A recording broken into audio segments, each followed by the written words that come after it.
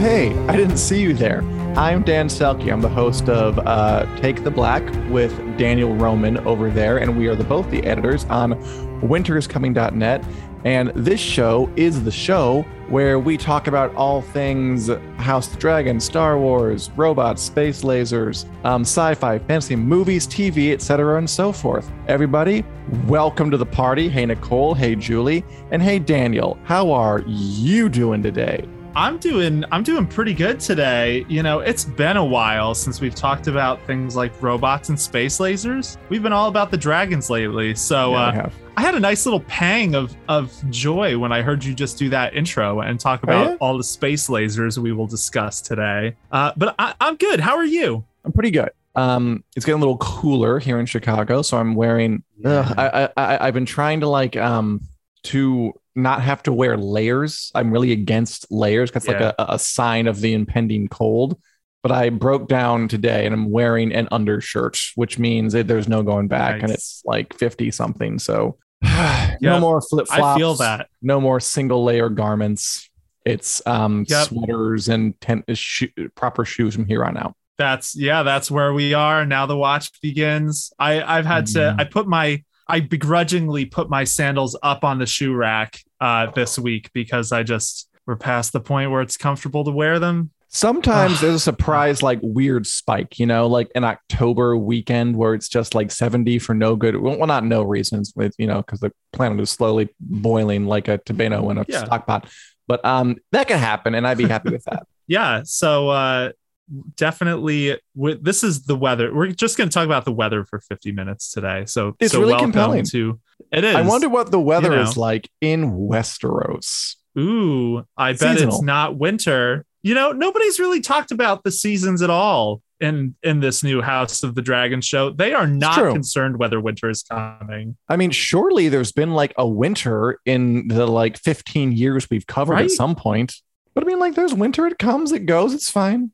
Yeah, I kind of want to call some shenanigans on that. How have we seen 15 years go by and no one's talked about winter once? What are you doing there, House of the Dragon? They're on the south. Where's my realism? It doesn't hurt them as much. Oh, that's true. Only the Northerners really care. That's true. And we'll get them later. Yeah. But what's up in the wide world of Westeros, Daniel, beyond the weather? Beyond the weather, what else even matters? No, just kidding. Ratings probably matter. House of the Dragon is just continuing to kill it in the ratings. Episode 6 was up 3%. Oh, shit. Yeah. So HBO, good job. Because clearly people like this show you made. I want to be a cynic. Yeah. Be a cynic. What's your cynical hot take? I want to be, it's resisting me. I want to be a cynic and say that the ratings can't go up the entire season. They have to come down at some point. And my cynical take this time is maybe all the people who are thrown off by the time change won't come back next week. But I keep being wrong. So maybe you can just go up the entire season and bigger than it ever has been and just continue for the entire show until the series finale in season 3 or 4 is the biggest episode of history in the history of TV. Well, that'd be cool. And Jeff Bezos cries bitter tears into his coffee. Is it wrong to take schadenfreudic pleasure in the way House of the Dragon is beating the Rings of Power, or should we divorce from that? It's hard. I was thinking about this morning because I like the Rings of Power, but I'm not really very gripped by it. We got the screeners this week for both the next episode of Rings of Power, the next episode of House of the Dragon. Yeah. My reaction to Rings of Power was, oh, maybe something will happen in this one. That's literally what I said out loud when I saw the email. And my reaction to House of the Dragon was, oh my God, how can I focus on anything else until I watch this tonight? And yeah, it's fascinating. I want both of these shows to do well, but yeah, can we take pleasure in House of the Dragon crushing it? Maybe, but will it make us worse people? I mean, that's Westeros. So I've always said, my philosophy is, as long as it doesn't hurt anybody, it's okay to indulge a little bit of your less than socially acceptable instincts. And my Scorpio rising persona wants there to be a winner in any kind of confrontation. I can't help it. I want them both to do well too, but I also am messy, which likes drama, and I like conflict, and I like the idea that there's two shows going up against each other, and I want there to be a winner, even if I know it's not really the most harmonious thing for everybody to like love, hold hands and love, but I think it's fun. It doesn't really hurt anybody. So I'm okay with indulging it just a little bit. And it has been nice to see the other one smash it. Yeah, I think that's probably pretty fair. And it's at this point, I think it's safe to say House of the Dragon is winning this round of the Rumble. But, about your ratings quandary, your rating cynicism, that's kind of interesting that you say, like, it can't keep going the whole season, can it? I almost feel like the time jumps are going to really work for it in the back half of the season, because there's one more coming. We're going to talk about it on this show. There's one more big time jump that we know is coming this season. And I almost think, on the one hand, there was a worry of, will people follow this show through this time jump and these recasts? It's so confusing. On the other hand, it makes it feel kind of like an event, because it's like you only get an episode or two before, some big, crazy, mind-bending thing is going to happen where there are going to be new cast members and a new status quo. They've made it work for them, yeah. Yeah, it doesn't even matter if the ratings dip an episode or two at this point, because it's just consistently gone up for more than half the season. Oh, some great comments. We got Cassandra over on the YouTube with an excellent name that would suggest prophecy. Will they cancel next season of Rings of Power because the ratings for Usurper's bad? I believe they already okayed it and they're already making it. So that one is happening. I do wonder if they regret it, but it looks like that one is going forward no matter what. Julie isn't decided if she likes House of Dragon more than Game of Thrones. I think that is a little bit too early to call. Just, not even, let's do a first season first. But I mean, God, I never... my mind is blown that it could be a competitor. Like, I'm very happy about that. I wasn't sure if it would even come close. As Jackie says, only watching House of the Dragon first, Rings of Power, not interesting. So wait on watching. Yeah, that's fair. And as Nicole says, House of the Dragon is my favorite series of this year into the most recent episode. Ooh, that time jump, great transition. Ooh. So Nicole did not like the time jump, threw me for a complete loop. It felt like I was watching a totally different show. I'm hoping it wins me back over in the upcoming episodes. So that's a good thing to start off, because this is definitely the biggest thing they've done so far that has been, the biggest risk.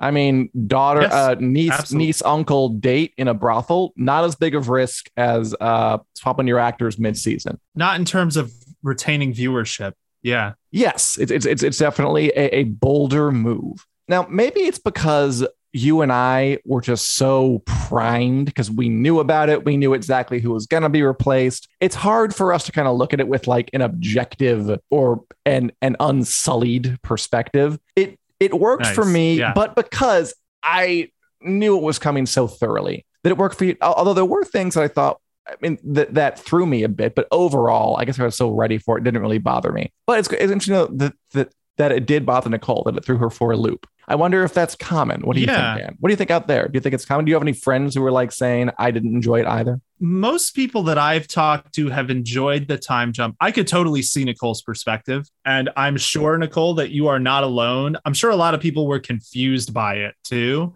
But most people I've talked to were a little confused, but also just like, oh my God, I can't believe what I'm seeing. I can't believe what they changed. So confused, more like intrigued and confused as opposed to confused and turned off, I think is the slightly more common reaction that I've seen. But again, that's only in my limited sphere. Cassandra says she was fine with it without reading the books. So a lot of it's going to come down to taste, but I do think Nicole's point about it almost feeling like a different show, I could see that a little bit, especially because the dynamic really changes a lot when you have adult Rhaenyra and adult Alicent kind of wrangling their own individual families. I miss Paddy Considine when he wasn't all old and getting left behind on the stairs when he wasn't the crypt keeper. Yes. It'll be fascinating to see how people take to that throughout the rest of the season. And then obviously season 2 is going to be a totally different ballgame without all these time jumps, presumably. And the jump should stop. Like, they're not going to replace Rhaenyra or Alicent again. Like, they're set. No. They're good. I had one friend the other night who told me that she liked this better, and she hasn't read the books or anything like that. She's been watching Hot D, as of course we called my circle of friends, because nice, not. Very nice. And she said that I am back on the Hot D train because I liked it more now that they're adults. She was more compelled by it, which is interesting to me. I have seen some different reactions. I've seen people online. I have some people who said they were confused by it. I've seen folk who said they loved it. They were really liked the new stuff. Yes. And it's hard to parse it out. I mean, obviously, generally speaking, it's going over well. There hasn't been any kind of giant backlash. But yeah, of course, some people who aren't acclimating as well as others. And there are some like my friend who apparently like it better because I guess they were looking for a less teenager versus teenager conflict. Yeah, which is fair. I think, Game of Thrones had the teenager versus teenager conflict, but it was rarely teenagers in isolation. Like, it had so many characters. It was multi-generational in terms of having characters of different ages, so that it didn't feel like we were exploring teenage drama the way this did, where specifically there's a thing about, these two teenage girls, their relationships. I could see that someone maybe being more compelled now that we're in adult territory and things are presumably going to get even juicier. I am looking forward to this next one. I want to watch it. I'll watch it later tonight. Let's see. As Nicole says, I really would have enjoyed a whole season with the two younger female leads. Young Rhaenyra and Daemon had so much chemistry, it was unreal. That is true. Yeah. As Maggle Rebecca says, time hop was expected, so it didn't bother me at all. They made her very convincing, but it was weird to her softer and the queen more hard. I liked it, though. I agree with that. Yeah. I did think I bought older Rhaenyra more than I bought older Alicent, as in, which is to say, continuations of the characters. I felt like the new Rhaenyra was the younger one grown up, and I didn't really have to do any mental work to get there. Older Alicent was so much more strident and was so much more aggressive that it did throw me a little bit more. But I acclimated pretty quickly, and I did like the episode. And as Marty just says, these time jumps are ridiculous. So, there is a diversity of opinion. There's a plurality of opinion going on here. Any standouts for you among the new actors, Daniel and everyone out there? Which one of the new actors, whether it be someone playing an old character or a brand spanking new character, stood out to you? I mean, I think I really liked Nana Blondell as Laena Velaryon. I wish we had more time with her. Which the showrunner Ryan Condal said he wished that we had more time with Nana Blondell as Laena, but they're telling such a broad story, they have to keep moving. Yeah, she was probably a standout. Laenor was a standout for me. John McMillan, he was good. I liked him. Yeah, I'm just gonna list all of the recasts because they were so good. Well, that's cheating. Yeah, Olivia Cook, Emma Darcy, they were all great. Yeah, no, I think Laena is the standout for me. She's the one I'm going to come back to. How about you? I mean, it's weird because at once I'm the most thrown by Alicent, Olivia Cook. I also thought she gave the best performance. I think Olivia Cook was really, really strong. I mean, she just kind of there's a reason so many people are talking about her. Yeah, like she really held that episode down. Like just her. Also, I should read this because in our small council, Sabrina. Read a thing. Gave the best take on older Alicent. I'm just going to read it. This is a preview of a post going up in a couple of days. Okay. This is Sabrina. She's on the CW Spiral podcast, if you're into that as well. Very intelligent watcher. Here is this woman who was told by her father that duty comes before autonomy and agency. For herself, she's seen that play out for these past 10 years. She's married her best friend's father for the sake of her family's upward mobility and because she was left with little choice. Then you have Rhaenyra, who's doing her duty, yes, but is also flagrantly violating the laws of marriage and succession in full view of king and country and is unapologetic about it. I'm going to keep reading. This is going to go on for a minute, but I swear it's going to get good. I mean, it's already good. So it's going to get even better.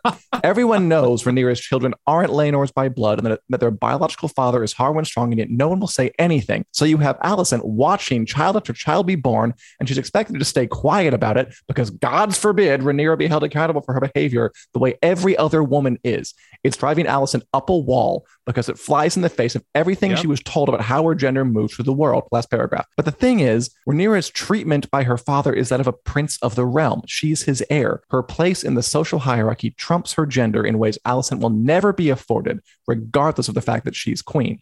That's power. Yeah. It's holding on by a thread only because Viserys refuses to acknowledge what he knows to be true. but it's power nonetheless. And it's a threat to Alicent's understanding of the world she lives in. Because if it's possible to defy the rules of their society, then she did actually have a choice to marry Viserys, and she chose wrong. Oh, I thought that was so good. That actually did really help me get mic drop a bit of a grip on older Alicent. Yeah, it's not just that she was like sort of nice and now she's awful. She's having like this existential drama play out. Yes. Like watching Rhaenyra be so brazen, and I just really like that. I really like that a lot. So that helped me. That is so on point. I do think that the actress Liv Cook's doing a great job, and I just love that description. But yeah, it's not just that Alicent is mean; it's that her conception of the world is being kind of like attacked on all sides by the very existence of these kids who like. We all know what they are. Like everyone can see it. Am I taking crazy pills? That kind of thing. So yeah, that helped me, and I'm fully on board for what comes next. Oh, Daniel, did you have any comment, Daniel, on any of that? Screed. Yeah, I think it's absolutely on point in terms of Alicent feeling like her worldview is being attacked. I'm if I remember right, one of the people attached to the production did talk about that at one point. How part of the reason this just gets under Alicent's skin is because she has not had the free pass to live her life the way Rhaenyra has throughout the show. So yeah, having her worldview kind of challenged in that way, because it's interesting, right? Because Rhaenyra is not actually doing anything untoward to Alicent for Alicent to be this upset. You know, there's the question of the succession, of what she would do to Aegon and his brothers if Rhaenyra assumed power, et cetera, et cetera. But Alicent, it clearly gets under her skin on a personal level. So yeah, Sabrina, I think she definitely hit that nail on the head. I can't wait to see, that these accusations are not going to stay whispered for long.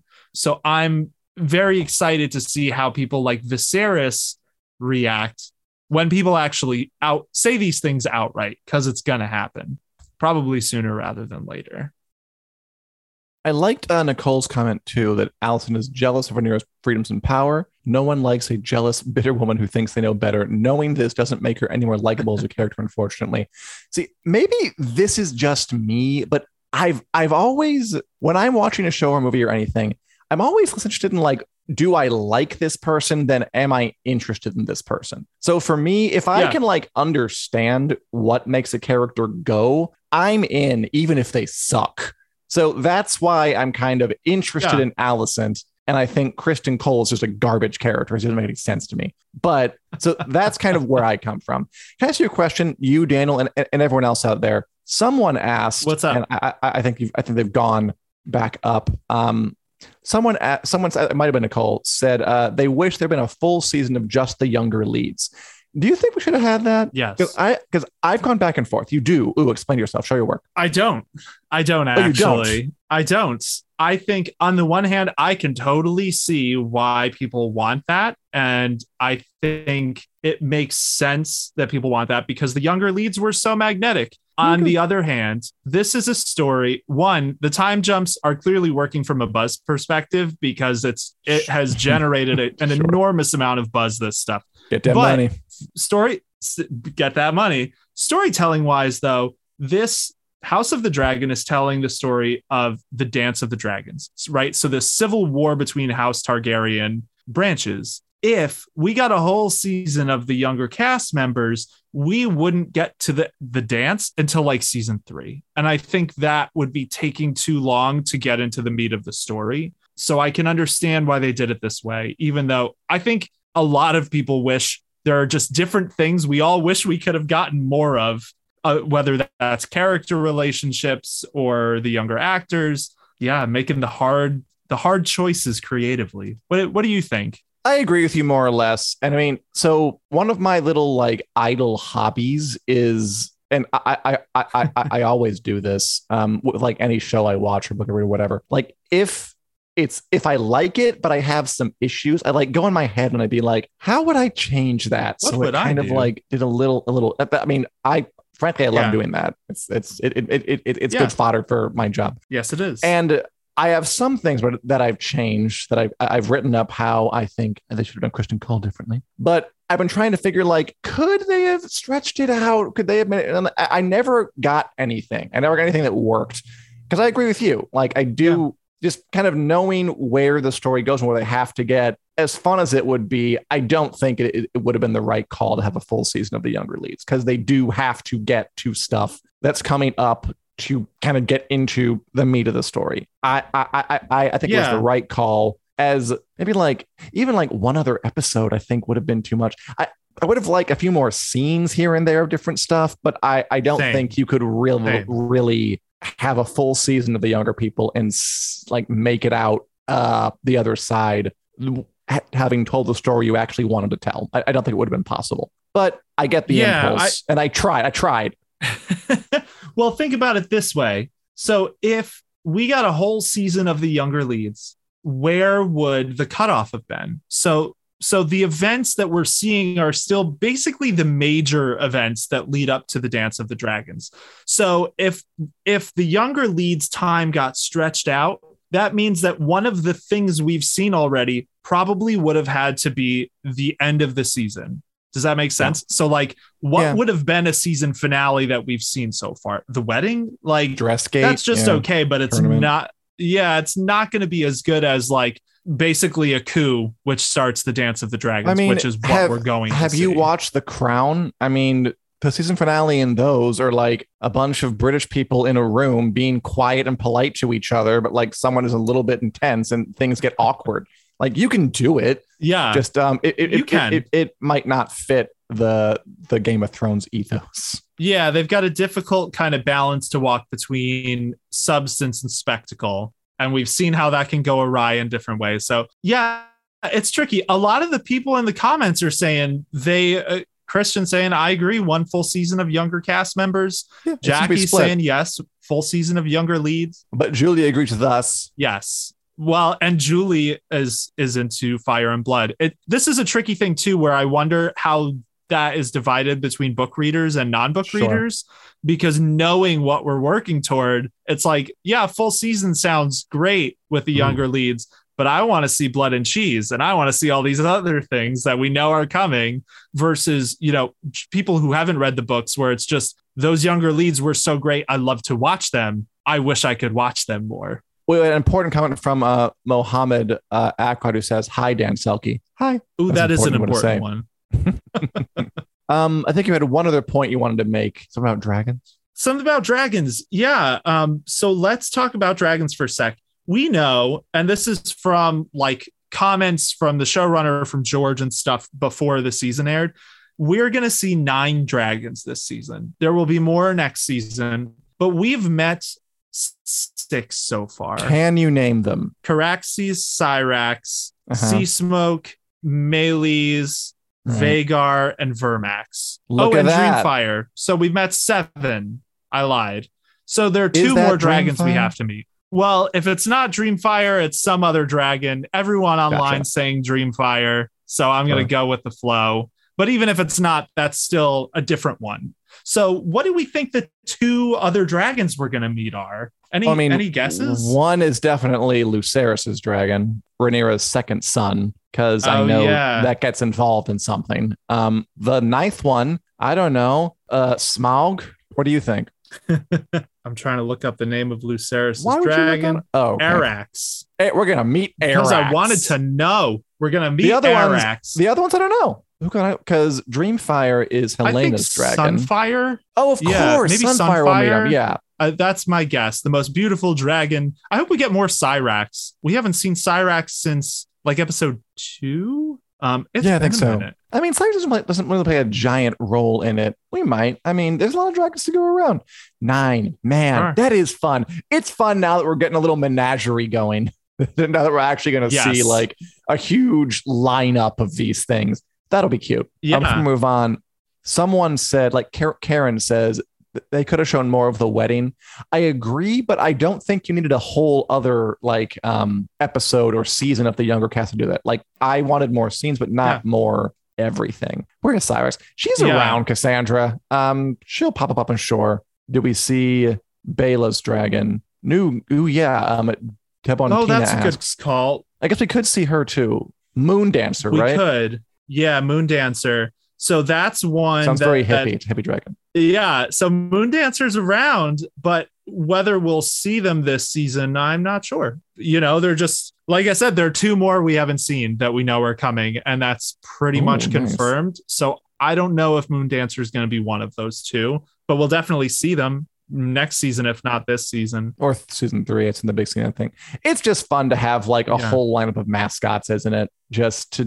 Yeah. God, I'd be so happy. Just you gotta catch them all. Exactly. If I'm HBO, I'm thinking lunchboxes. I'm thinking backpacks. I'm thinking AR games. They already have kind of. I'm lunch thinking boxes. Lunch. Who are we selling these lunch? This is not a kids still show. have lunch boxes. Doesn't matter. He's selling lunch boxes to weird adults. We're selling them to weird adults. Okay, that's fair. They've got lunchbox hoodies. I'm thinking shirts. I'm thinking. I don't know. What else do you have? I don't know. Little fidget spinners or Lean After the Dragons. Are those still hip? I'm just thinking merchandising everywhere. I'm thinking Funkos, obviously. Yeah. H must be so obviously. So ooh, that's a good question.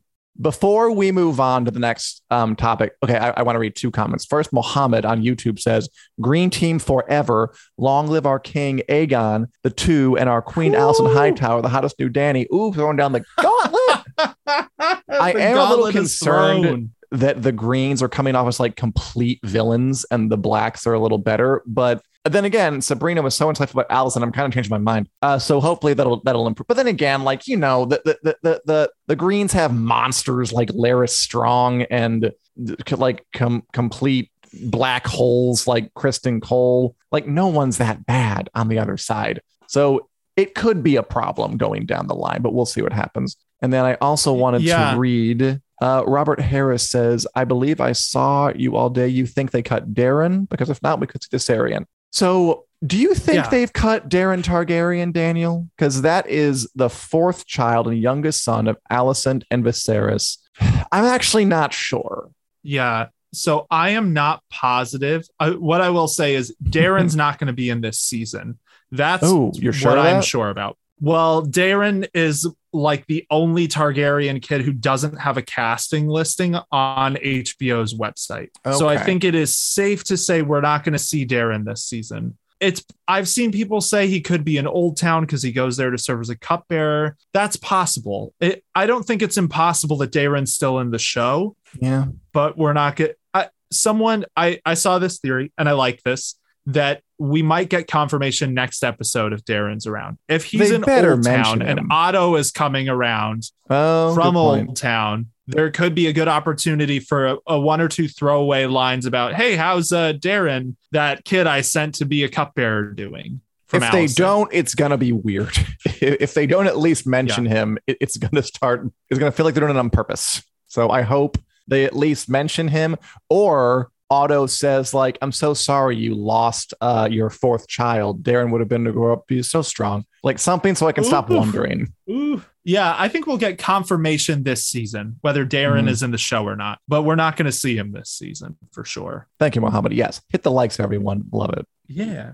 Yeah, subscribe if you haven't. So one other thing, just before we move on to our next thing, which is apparently some other show that's not this different show. Yeah, weird. So there's one more time jump coming. So for you guys out there who were confused by the time jump, we're going to give you the heads up now. There's one more that is coming. I saw someone say online today that it is 6 years. I haven't seen that confirmed anywhere. Have you? No, I haven't. I mean, in that case, the guy playing Aemond is like 25 playing 14.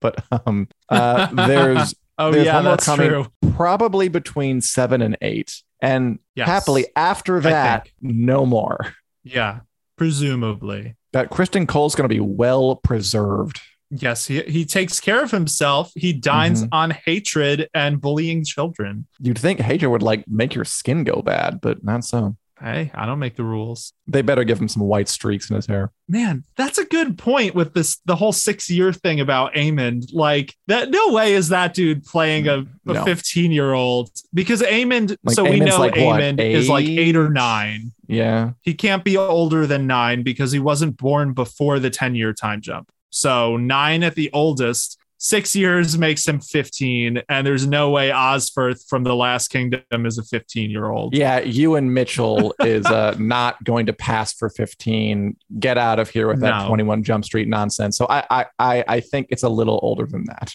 He could be 18 or 19. He's got that baby face. Maybe, yeah. But he doesn't look that young. So I do wonder, he hangs out with Kristen Cole. So he's going to get the hatred from him, and that'll help him, it'll have the opposite effect on him where it ages him prematurely. You think hatred makes you look younger, huh? Okay. It depends. It all depends on how you season it, I guess. Yes, that's the important bit, the seasoning. Yes, this is a scientific discussion. Are there other TV shows happening on Earth? Maybe one or two that might be worth talking about. We touched on Rings of Power a little bit. It's still going. We'll talk about it a little more in a minute. But there is one that I am very curious about that you have seen that I have not seen. I have not seen what you have seen, which is I like that line has traveled. Yeah, that line's got legs. So Andor, and I need to preface this by saying you are normally the poo-pooer of Disney things and Star Wars, but you have been talking up Andor a little bit and saying you like it. So what's the deal? Is Andor worth checking out? Yes. So there's this new show called Star Wars Andor. I guess surprised that you haven't checked it out. I guess you're not a real fan. So many shows. Yeah. It's true. It's and I was pretty skeptical ahead of time. It's about Cassian Andor, a guy from the movie Rogue One, which I fully fell asleep to in the theater. I did. That literally happened. And there was a lot of talk beforehand about how it's a different kind of Star Wars. It's grittier. It's slimier. It's more. There's sex in it. And I was like, okay, yeah, I'm sure Disney, whatever. I watched the book of Boba Fett. I was not terribly impressed. I skipped Obi-Wan Kenobi. Yeah, fair. I watched the 4th episode today. This show has a vision of a very specific vision about not just people rebelling against a autocratic empire. Some of the best characters I've seen have been who are working for the empire and are trying to maneuver inside. Cool. And they're not just heroes in waiting. They're kind of opportunistic kind of ladder climbers who believe in this and want to go further, which I think you can kind of fall short of in a lot of shows where just you want to write a villain. They're either going to be a complete ass or they're going to be clearly have a heart of gold and switch sides at one point. I like that the characters in this show, they're just living their lives and their jobs happen to be squeaking out rebel scum. And I'm really intrigued by that. We got Qyburn from Game of Thrones in there doing a great, officious, orderly British Imperial commander. We have one character. I'm gonna look up his name because I like him so much. I'd just stand by. Don't stand by. I'll entertain you while I look for this. How will I do it? I don't know. Think of something between now and jokes. His name is Cyril Karn. The names on Star Wars are really weird to me. Cyril Karn. That's part of the charm. He's this brooding, eternally upset imperial corporate private police officer who believes in the petty statism of the empire, but he's just so sad about it and so uptight and angry all the time. It's really compelling.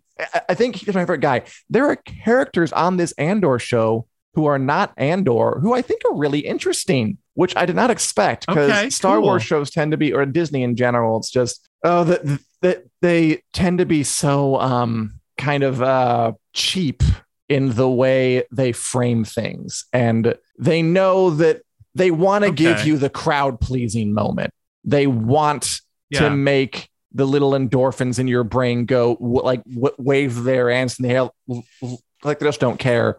And this show is taking its time to set up these conflicts, to develop these completely new characters. And it hasn't had anything about any lightsabers or Jedi mind tricks or anything. Nice. I've really been liking it a lot. And I'm impressed by it. And I didn't think I would be saying that. I'm not going to go back and watch Obi-Wan Kenobi probably. Just, I don't know. And it feels different because the Book of Boba Fett felt like, first it felt like kind of The Mandalorian, but worse. and then it just literally became The Mandalorian. Yes. This one just feels like a different show. I said it before, and I still say it again. It doesn't feel like Star Wars at all, and I think it's a compliment. Yeah, that's so. It's really fascinating that Disney has had 3 different Star Wars shows come out this year, and they're all so different. So, like Boba Fett, like you said, like that was almost like a Mandalorian stopgap. Like, what other very famous Mandalorian can have their own show that everybody loves, and he already sells lots of toys, so he's a safe bet. But, you know, we can't leave Baby Yoda out for a season. So it did basically become The Mandalorian season 2.5. And then Obi-Wan. Stupid. I think Obi-Wan and Andor, they're like 2 sides of the coin for Disney's approach here. And I hope they learn from this, because Obi-Wan, it was all fan service. 110% a fan service show. Don't need it. What? Don't hate it? Sorry. Just no. Don't need it. I don't need it. Oh, you don't need it. Yeah, well, I don't know that anyone needed it. The best thing about it was obviously seeing the prequel characters back. You know, Ewan McGregor and Hayden Christensen were great, but the show, it didn't have the strength of vision, which I feel like is what Andor really seems to have. Because, you know, a couple months back, we were joking about this, about how Andor was the only one that like had multiple seasons announced way ahead of time. So it's like, what a weird show to like put a bunch of eggs in the basket for, Disney. Like, this is a show about a random character from Rogue One. What compromising photos does Tony Gilroy have of the Lucasfilm executives? Yeah, but hearing you talk about it, it's like, you know, that was kind of the thing with Rogue One as well. It was a bunch of no-name characters or made-up characters that he really just focused on making a fleshed out, compelling thing that was different. Like Rogue One, it's not my favorite Star Wars movie, but it's probably the edgiest Star Wars movie. Like, it ends with everyone dying. That doesn't happen in any Star Wars. So yeah, I'm intrigued. Hearing you talk about it too, I'm like, all right, if this Star Wars show is getting Dan, it must be actually really good. I'd be curious to hear what you think about it if you end up watching it. So if you can find time, I recommend it. I will. Some commenters are saying that they're watching Dahmer. You didn't watch Dahmer, did you? I didn't watch Dahmer. Man, I'm torn. It is popping off. It is popping off. I haven't watched it. I've seen people who are in the family members of victims talking about how the show was made against their will. And that just makes me be like, I side-eye it pretty hard. Ryan Murphy has his talents, but tastefulness is not one of them. Yeah. And I don't know. One. No, so just a guy tackling a real story with real victims of real import. I wouldn't do it. Also, there's a scene, but toward the end where Dahmer meets John Wayne Gacy, which never happened. Never. Okay. That's violating serial killer mythology. So you're saying that this person who made that documentary, they saw the Batman. They were like, look at the Joker and the Riddler meeting. That's a good idea. Let's put that in the Dahmer documentary. It's probably cool, but I haven't watched it, and I sort of object to it on moral grounds. Say that you summed up my thoughts exactly. I have an uncle who was present. He worked in a prison for John Wayne Gacy's execution. That's fun, right? Whoa, that is a specific like life thing to have. Like, all right, that's a cocktail party fact to drop. I love murders. Over a hard drink. Signed, take the black. Mm-hmm. Yeah. Okay, so Andor. Do you want to say anything else about Andor before we talk about other shows and such? I'm liking it, and it's going to go on for a while, 12 episodes. So good for it for breaking the mold. I guess maybe you can make a show in a franchise's old and sort of tired at times as Star Wars and come up with something new. That's awesome. I can't wait. You're getting me pumped. But okay, so aside from Andor, what else are we watching? I mean, I'm watching on Hulu the Reboot. Have you heard of this? Rings a bell, but what is it? I heard about it from the AV Club. It's Keegan-Michael Key is like the star. It's a show about Hollywood, and they're rebooting an old fictional sitcom, and it's just he follows the actors and the showrunner and the new writer who's trying to make it like a gritty reboot of like an old Full House style sitcom. They're all older, and like the cute kid who was the cute kid in the original is now like a sort of maladjusted early 20 something. And it's I like it. It's funny. It has the kind of dark but not too dark bite that I kind of need in my comedy. Because I tried to watch Abbott Elementary too, sitcoms, and it's just it's nice, but I don't know. I need a little bit less nice and just a bit more punch. But I'm liking the reboot. That's fair. Cool. I've been watching. What have I been watching? So obviously, current on the Rings of Power. It's decent. I was so mad. Oh, what were you mad about? That stupid twist with the Mithril is Silmaril rock. It took me. Why would you do that? Why? I understand why a Tolkien scholar would walk off. Like, just, you don't need to change it like that. Why would you mesh the mythology like that? Why? Without any good reason. Yeah, so I wonder if that's going to be a fluke, like a con of some kind, just to get the Mithril. That's not actually true. But at the same time, I didn't like that either. It felt like that's one of the things where I felt like the show started losing me, because that does feel like taking a relatively innocuous but valuable thing that everyone knows from the Lord of the Rings story and saying, we're going to give it a lot more import so that you, the fans, will get excited when we talk about it. I didn't like it. Felt like weird fan service of the wrong kind. Which is like a dumb complaint to make. It's like, respect for the elves and the hobbits and the dwarves, but also, respect the elves and the hobbits and the dwarves a little more. The kickback on that show is unwarranted. It is exponentially too high, I think. I saw someone say that the Lord of the Rings of Power has no redeeming qualities, and I just laughed because, like, you can't. It's not go crazy. If you actually think that, that's kind of crazy. I've also been watching What We Do in the Shadows, which is hilarious. Oh, isn't it a good show? Yeah, that show's, it's so good. I think I'm on season 3. So that's kind of been like a fun background show to just throw on. Totally. It's been really funny. Enjoying it a lot. What else? She-Hulk is still on. That's still a thing. Are you still watching She-Hulk? Did you fall off? No. I'm still watching just because, Thursday at lunch, half hour, bing, bam, boom, it's done. It's fine. Yeah. I don't know how I would even have a long discussion about it. It's cute. Yeah, it's cute. The last episode was pretty much a filler episode. They straight up winked at the audience and said, this is going to be a filler episode at the fine, top. You brought it up. That's dumb. Like, a filler episode, it's a sitcom. Like, every episode is just a funny situation. Like, what do you mean? This is no more filler than anything else they've done. That didn't make any. I do not like the little winks. I don't get it. Why? What's the point? It's like when Deadpool does it kind of like transgressive or just like it because it's in the middle of like there's no reason for her to do it. I don't get it. I don't get that. And then when she does it, she says stupid things like, this is a filler episode. What do you mean? It's just, every episode has been light and like airy and nothing. How is this more filler than anything else? It's a filler episode. So, okay. So She-Hulk broke the fourth wall in the comics.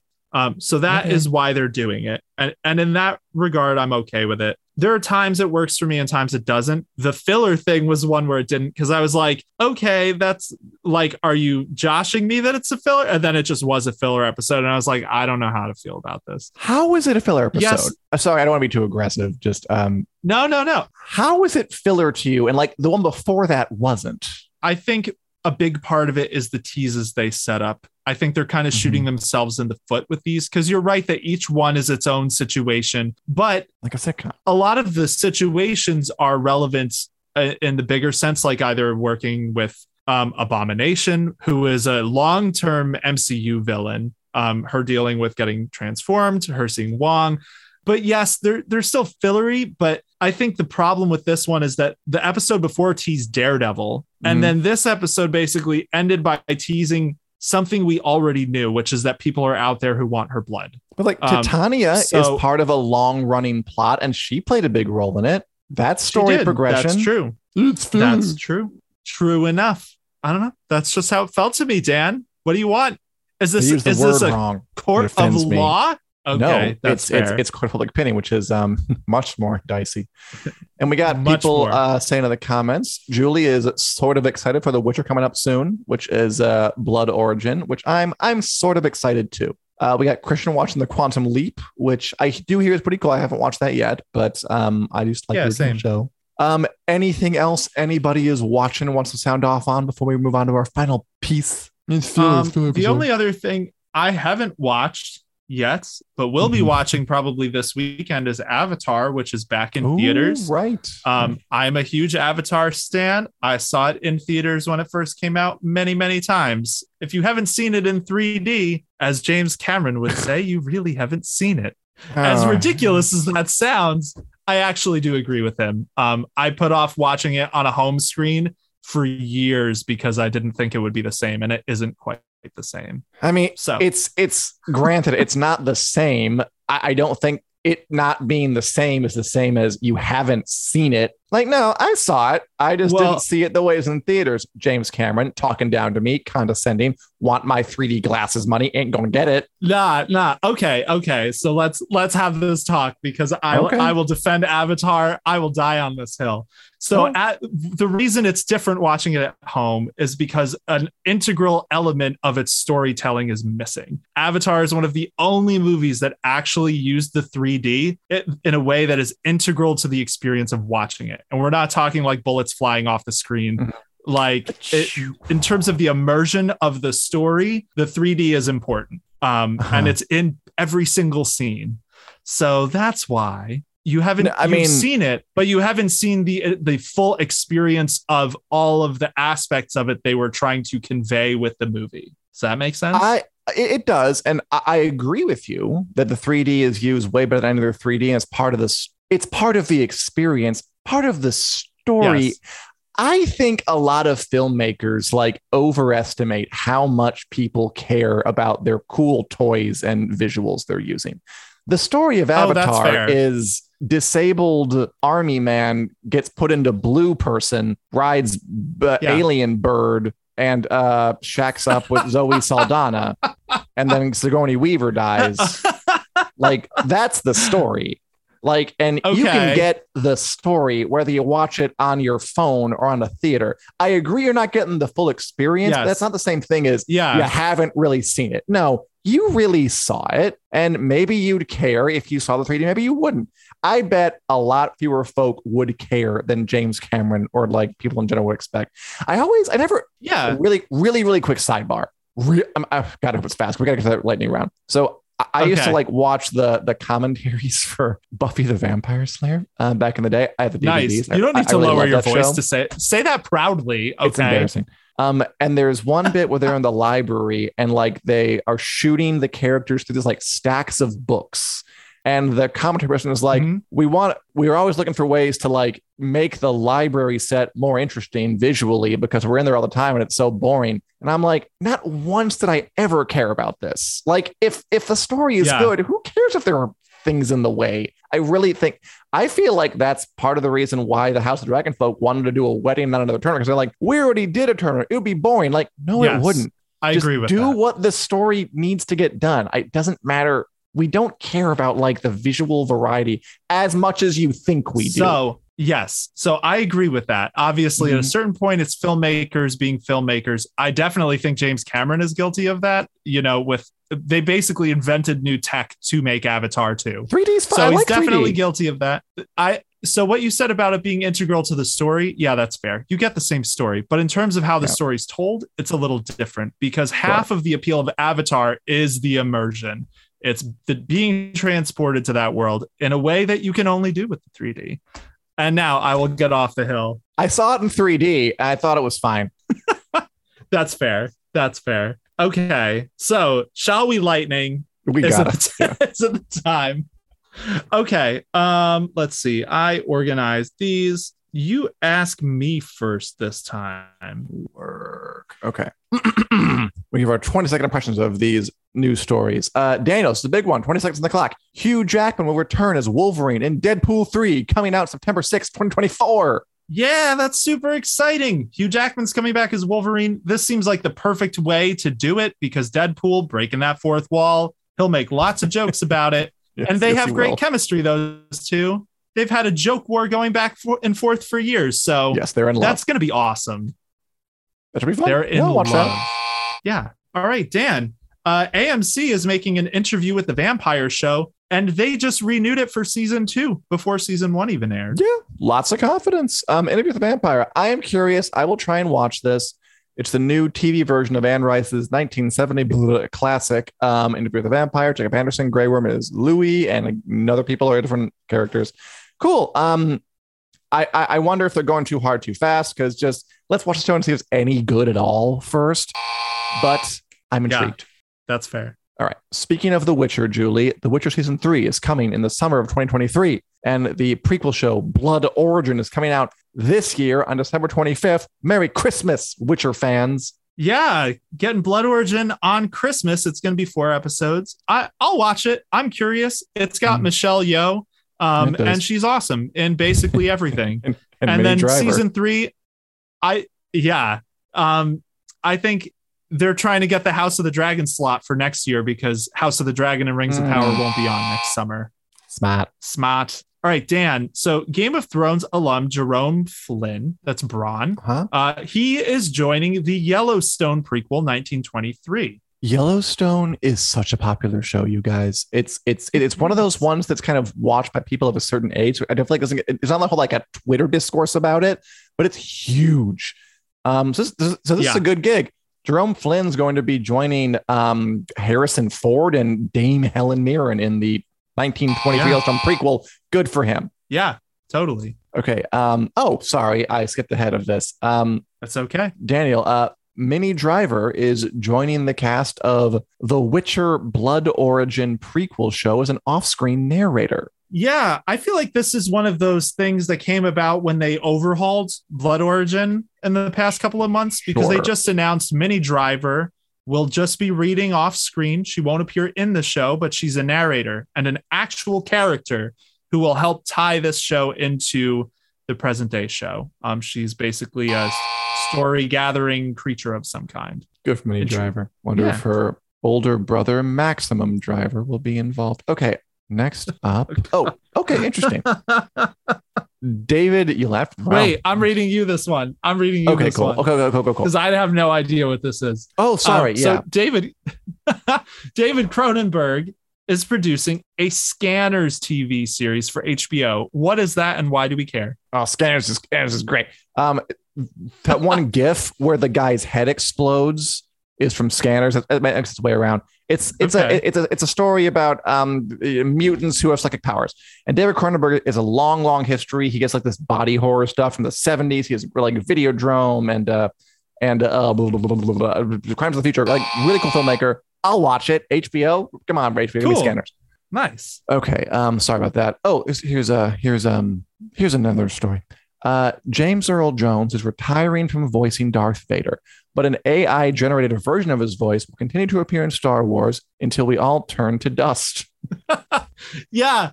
I feel weird about this. On the one hand, James Earl Jones is the voice of Darth Vader. On the other hand, immortalizing an actor so that we will always hear their voice as a character feels weird, and like it's poaching work from voice actors. I don't know. I have real complicated feelings. Yeah. All right. Good point. Yeah. So the final lightning, the last bolts, may it strike somewhere safe. So HBO has revealed the first full trailer for their new series, The Last of Us, based on the best-selling video games by Naughty Dog. Is this, Dan, so you've played Last of Us. Is this going to be one of the next big series from HBO? I mean, they got Scanners, they got The Last of Us. It could be. They're putting a lot of effort into it and a lot of money. I mean, I like The Last of Us. People seem to really love it. I'll watch it. I think it's too early to tell, but I'm interested. I'll look forward to it. Great pedigree, great actors, Pedro Pascal, Bella Ramsey, HBO polish. Sure, bring it. And that is our show. We got some fun sidetracks in there. Avatar Talk, 3D for the Vampire Slayer books, Maximum Driver. I kind of didn't like that one. I thought it was pretty bad too. But I mean, Daniel laughed his ass off. So maybe I did because it was so bad. Okay, gotcha. Well, sometimes, you just got to get slapped in the face by a bad joke. That's the point of it. The point was that it was bad. Yes. Anyway, for more of this, you can tune in to watch us every Wednesday here at 4 p.m. Central Standard Time on the Winter is Coming Facebook page and the Winter is Coming YouTube page. We're also doing, for the remainder of the season of House of the Dragon Season 1, reviews of every single episode in those same places right after they air. And I mean, if that's not enough, you can download us in podcast form wherever podcasts are available, be it Google Play, iTunes, whatever. That's our show. We said what we came here to say. Maximum Overdriver. See you next time.